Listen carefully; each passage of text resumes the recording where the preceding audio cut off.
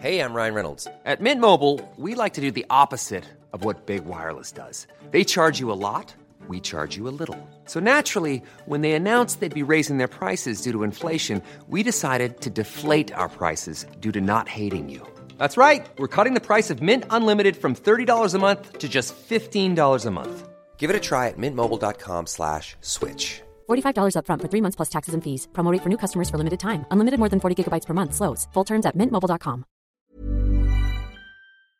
Welcome back to the Lantern Rouge Cycling Podcast presented by Zwift, the first World Tour race of the year, UAE Tour Stage 1, Pancake Flat Sprint Stage, 184 Ks, last 5 Ks, all you really need to watch. The sprinters we have here, Philipsen, Elia Viviani, Damar, Sam Bennett with his new train, Groenewegen, as well as Emil Schleppens, Cavendish with Mercu. It's a real sprinters deluxe, and the GC's a little bit lighter than perhaps last year, although we still have Pogačar, Almeida, Yates, Dumoulin, and Co, and Jan Hirt, of course. But sprint stage, Benji, what did you think Quickstep would try and do, given that they've basically sent Mercu with Cavendish and no one else? Which train did you think would be the one to really take it up early? Was it FDJ or Bike Exchange or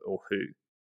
Well, there's quite a few options here. Like you say, Mercu is here indeed for Quickstep, but they do have some riders that could be those riders that keep the train at the front, like in Ethan Vernon, for example, that we haven't seen ride for Quickstep yet, but is relatively strong when it comes to on track, and that honestly usually leads to being pretty good in a lead-out train. And next to that, they've once again got Stan van Tricht, the same guy they had in one of the previous races. Was it with Cavendish as well, I think, in the Tour of Oman?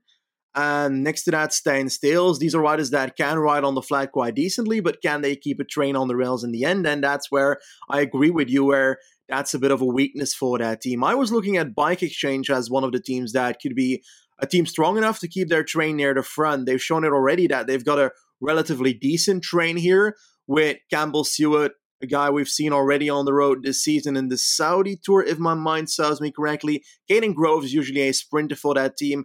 Now, most likely working out for Dylan Groenewegen, I was expecting, because Dylan is a faster sprinter, quite simple as that. Kellen O'Brien, also part of that lead-out train on paper, and Luka Mesgec. And combining all those riders, you're like, okay, these riders should be able to keep their train towards the front. You mentioned FDJ, and I was not certain about it. I thought that team could keep the mark to the front and so forth, but towards the end of last season, this exact train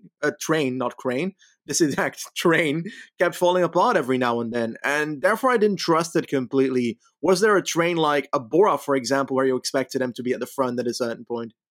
Well, yeah. Well, they've brought a mixed team, Bora. They've got 3 guys for lead out: Mullen, Archibald, and Van Poppel, and then Conrad, Hindley, and Vlasov are here for GC. So they don't really have a guy for 3Ks to go, whereas FDJ, as you said, it's the train they've had for a long time. It was successful in Giro 2020, and it's not been able to keep Damar close to the front in a lot of the recent races. There's also Dainese or Case Bowl at Team DSM. Take your pick with there, as well as Olav Koy for Jumbo-Visma. But he had Rosen and Van Emden to lead him out, and that's it. So he would struggle. When it comes to Alpecin, did you expect that train to do? Because you're always highly talking about Jonas Rickaard, and he was here for Philipsen together with the likes of Vermeers and Rob Stannard. Did you expect Stannard to be part of that train, or Zwaragli, for example? Stannard definitely second last man, I think, is what they want from him. But it's a team of 6 riders. It is mostly all the lead out, though. So, but they struggled again. A lot of teams struggled to stay at the front. And I would say Bike Exchange were the strongest. But yeah, cut to the chase. This ended up in a sprint. They were on a 50-kilometer straight the entire time. One of the straightest roads ever. And FDJ, I think, got detached from Damar once again. Like, they had 2 guys front. And we saw this last year. Like, if you look at the overhead, the 2 guys are doing an okay lead out. If Damar was there. Bike Exchange, I would say, were the strongest overall. Ackerman did get brought up fairly well on the right-hand sides, I assume, by Richese. Philipsen had Rickard in front of him. That's all he needed. Cavendish was getting squeezed in the middle of the road. Groenewegen was fighting with maybe Barbier for Elia Viviani's wheel. He went over to Cavendish wheel on the right-hand side. So there's two trains. And the whole time, like, where's Bora? As I said, they don't have a 3-kilometer man. I think I saw Mullen drop his chain when someone banged into him. This was a hectic finish, by the way, and it always is. First stage, they've cruised around at zone 1 for 3 hours, and there's all these sprinters here wanting to get a World Tour win. So it's always going to be hectic. And Danny Van Poppel does already one of the best lead-outs of the year and may remain that way, bringing Bennett from absolutely nowhere with there were 25 riders in front of him. They found a gap on the left, brought Bennett up, but Philipsen had kicked early on the right-hand side, closes a bit to the barriers, and is just quicker than Bennett. Bennett, I would say, that's the thing. It looks like Bennett had the better lead out than Philipsen, but you have to account for the energy cost of being brought so far forward through the pack with 500 meters to go. That has to cost something. But the big question, who do you think Dylan Groenewegen, Benji could have won this sprint? And yeah, just talk on the Philipsen move a little bit, because I know you have a view on this, because Philipsen started close to the barriers and then finished on the barriers. Honestly, it wouldn't have surprised me if Dylan Groenewegen won this sprint if the gap stayed open, because the speed at which he was going towards Philipsen's wheel, obviously in the draft, so you need to keep that in mind, was pretty significant. And he goes over that wheel of Philipsen. There's a gap to go through on the right of Philipsen at that moment, and he tries to pass through, but he's not exactly next to Philipsen yet. While Philipsen goes to the right, it's like their wheels are overlapping already. So that's the point where, on paper, if you go to the right, you're basically endangering Groenewegen because you're closing him to the barriers. And if Groenewegen keeps sprinting, then he's in the barriers. So that's not very likable. Based on the rulings of the deviation rule this year, which were very strict, this is 100% a relegation for Philipsen. Should it be a relegation for Philipsen? What do you think if we do it based on last year? Well, I mean, last year we complained the entire year that it wasn't strict enough, so I don't want to change my tune. But Philipsen starts his sprint, and there's two rider widths. A solid, safe rider width between him and the barriers. There's also, I believe here, Benji, a gap in the barriers when Philipsen opens up his sprint, which I'm not sure is permitted. So maybe something for the Riders' Union to look into there. And so when Groenewegen launches, it's a small gap, but it's plenty big for Groenewegen to get through. And Philipsen, he just drifts right. And because you know why he didn't get relegated, Benji? It's not Buhani. A, he's not Nasser Buhani here. And B, it's slow. It's a gradual move over. They never get done. It's the sharp ones which get done. And Groenewegen was mad afterwards, and I think he would have won. He was coming with the quicker speed. Yep. I agree. What do you think?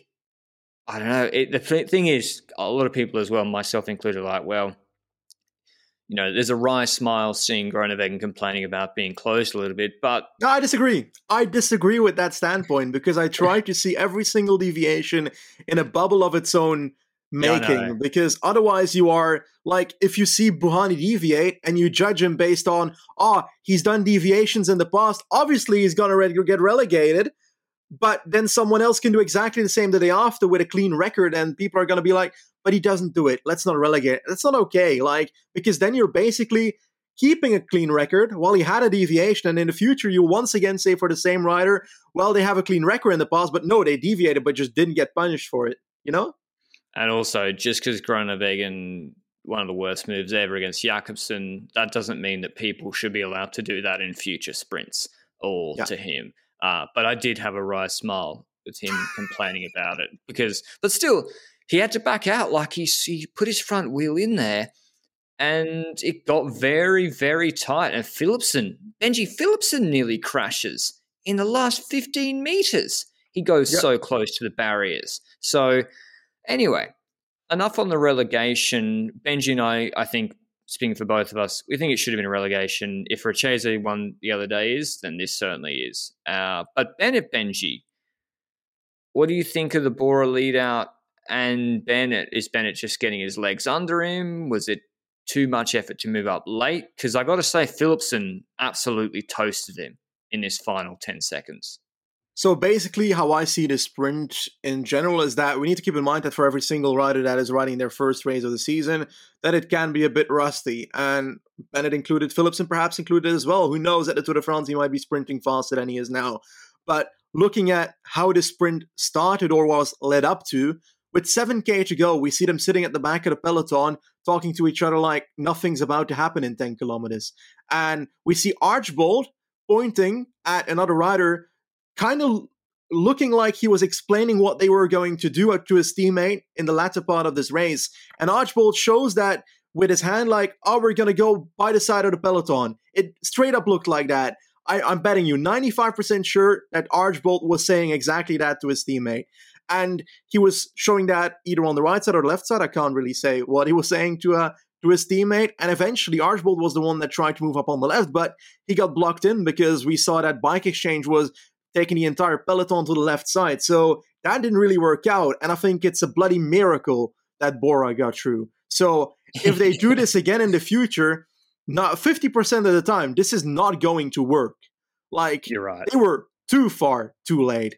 Quickstep moves up late, yeah, but at least they're in a competitive position with 5K to go, because this was a bit very risky to make that move. But yeah, I think Van Poppel also found a gap in a way that he was kind of lucky with the gap that opened up, because other teams were trying to move from the left side to the right side, and therefore a dangerous situation to move through, but he found the gap right in time and moved forward. So he was able to do it. And we'll have to see in the coming sprints if he can repeat that and bring consistency to the lead out for Bennett, because if you do it once, this can be a great lead out, but doesn't mean you'll be able to do it every single time. So I need to see consistency there in the coming days to know whether Van Poppel is indeed able to adapt to the situation in sprints like we are knowing Merku to be able to do. And then we see that sprint then, like you say, Philipsen launched, I think, 1.5 to 2 seconds earlier than Bennett does. I went straight into math and I was like, okay, how many meters earlier does he actually launch? 70k an hour means 20 meters per second. So roughly 30 to 40 meters earlier, Philipsen gets to the front and is in the wind compared to Bennett. And he's able to keep it till the line at roughly a tiny bit faster than Bennett is. So yes, there's definitely a difference there.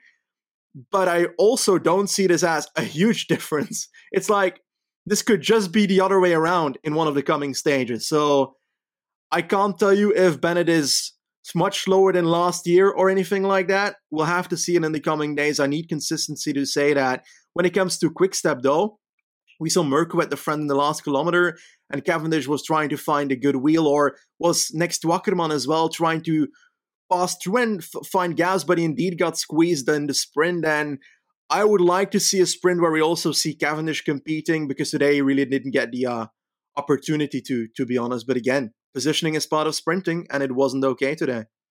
Yeah, I do have a word on Merku and Cav. Before we get into that, as a reminder, next Saturday, our show sponsor Zwift are the provider to the UCI of the platform for the UCI Esports World Championships. They're taking place in Zwift's virtual New York world. It's a punchy course, and if you want a taste of it, there's recon rides all week.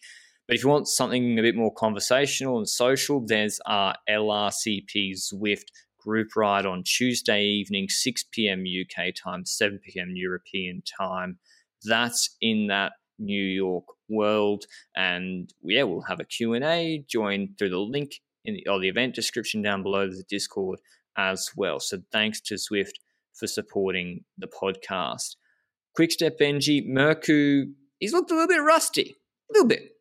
And I know early season, but last year at UAE, he was kind of doing it solo with Bennett. And Cav today, I saw a little bit of the Bahrain Cav, which I totally understand. he got to a point where he's like, I can't win. There's guys going crazy, throwing elbows in their bodies for 5th and 6th. And he's like, nah, I'm out.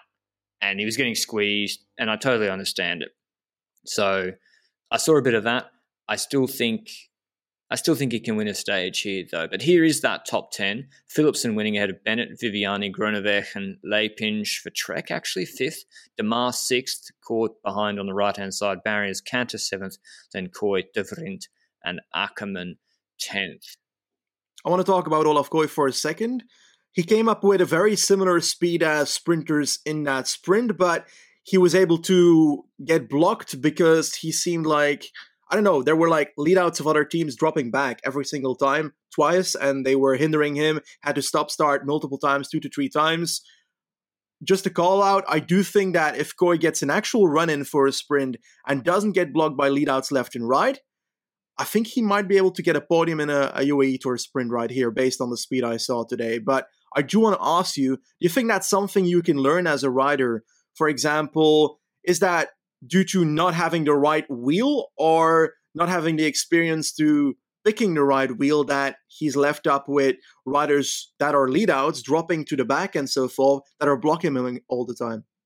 Well, yeah, everyone knows the wheel they want to be on. Philipsen was a good wheel to be on. People were trying to get onto Viviani's wheel. And if you're not on those two, and then there's Groeneweg and De Maas fighting for them, they're huge guys. Leipinge is coming in. There's a lot of elbows and fighting for wheels here, and you're right. Like, I think he struggled with that. But it's compare that to Decker last year, Benji, where Decker was bullying Ewan off wheels. But maybe it's good for Koi's career. You know, if you get a UAE Tour podium as a young sprinter on Jumbo, you might then have to lead out someone else at the Giro. So maybe best he doesn't do that. Tomorrow, 176 Ks. We'll do it all again. Al Hudayrat Island to the Abu Dhabi breakwater. This should be a sprint. Today was inland, not too much crosswind action. Should be a sprint again tomorrow. And I think Bora will come up a little bit earlier, Benji. I think their plan is to come up at 1500 with Mullen. I'm pretty sure. What happened today can't be the plan. Yeah. And I think they can put Philipsen behind. I think Bike Exchange are coming up a little bit early, actually. I agree, and I think that indeed that Archbold was trying to move up a bit earlier than when Van Poppel was moving up. If he does find that gap, that's certainly a possibility that they do it differently that time around. But yeah, when it comes to tomorrow, it's once again a bloody flat sprint. I think it's finishing. I'm probably wrong, but I think it's finishing in a place where they finished last year as well, but that's not really a surprise because most of the UAE Tour finishes are the same as last year. But I'm curious if we'll see Cavendish be able to compete as well, if Groenewegen gets a clear line tomorrow to be able to sprint for it, and if we can see a difference between the sprinters then, because right now I don't have a clear feeling on who is actually the fastest sprinter at this race yet. Exactly. I think it might even be Groenewegen, so we'll see him tomorrow. Ackerman, he's going to be wanting to do better than top 10s, I think, in these sprints. So look for him to try and get at least into the top 3 tomorrow. But that was our UAE Tour recap. We'll be back with Andalusia Algarve this evening and maybe Alps Maritime. It's a quadruple header, but we'd get UAE out of the way. Back tomorrow for the sprint. Thanks to Zwift for supporting the podcast. Ciao.